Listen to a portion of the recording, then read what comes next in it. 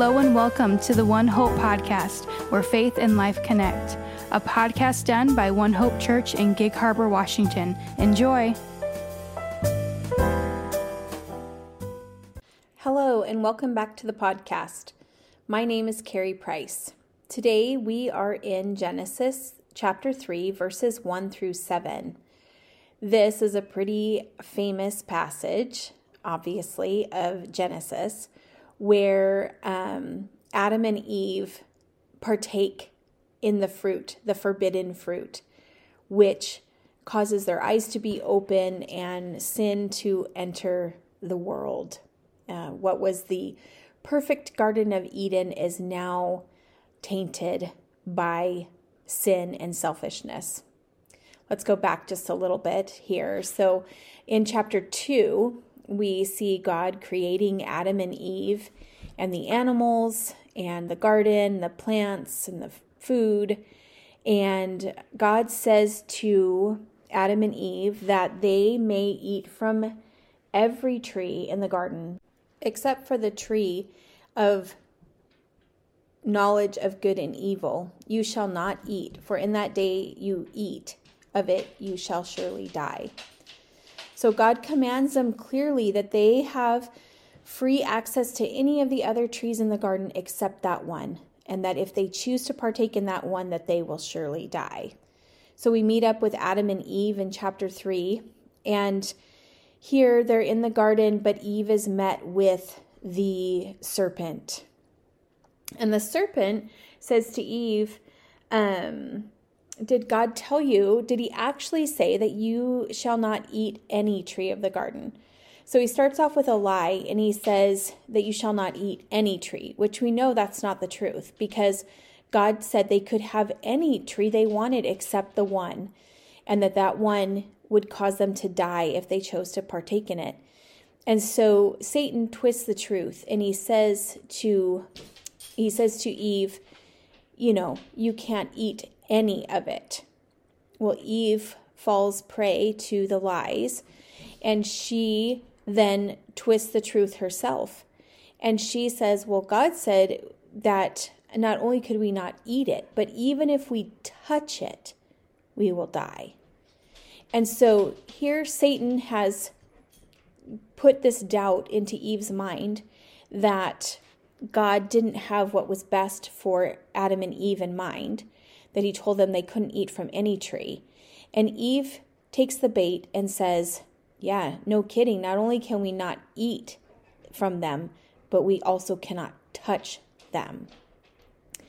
Well, Satan counters Eve's twisting of the truth with a little truth. He says, well, God knows that if you eat from that tree, then your eyes will be opened and you will know good and evil and you'll be like God, which was true in the sense that their eyes would be opened. And as we later see, when they partake from the tree, their eyes are opened and they know the truth. So when Eve takes her distortion of the truth that she's received from the serpent, when he says, tries to test her and says that God says they can't eat from any tree, and then she distorts the truth by saying they can't even touch it.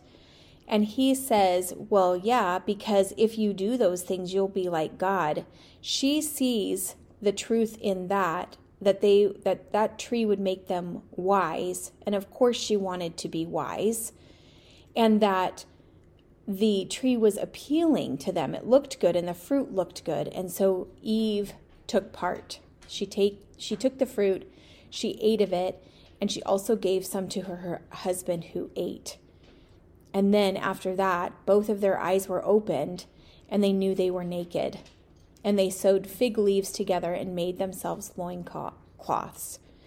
So that revelation for them, seeing what they were truly like without having that protection of God having that covering over them, they were ashamed of themselves and the choices they had made and gone against God. And I think it might just be me, but after Pastor Peter's message yesterday, when he talked about Adam and sin coming into the world through Adam, I think we can relate to that. I think we tend to find ourselves in the situation where God has blessed us abundantly with freedom and with choices and with goodness of creation and relationships. But he's also has boundaries for us, for our own benefit, for our own good. And as we read his word, there's definitely more freedom than boundaries, but the boundaries are definitely there. And sometimes in our human nature, we bump up against those boundaries and we want to push them. And Pastor Peter talked about toddlers pushing boundaries. And sometimes I think we find ourselves in that same situation. The same situation as Eve, where we're confronted by the enemy. And the enemy says, did God really say that? Did God really say that you shouldn't gossip? That you shouldn't, talk about other people? That you shouldn't watch those shows or, whatever it is. The list is long. Did God really say that? And then we find ourselves twisting it. Well, yeah, not only did he say that, but he also said this, that not only can we not eat from it, we can't even touch it. And then Satan comes back in with a little bit of truth. Well, God knows that if you did whatever he has set up the boundary for, that you would fill in the blank.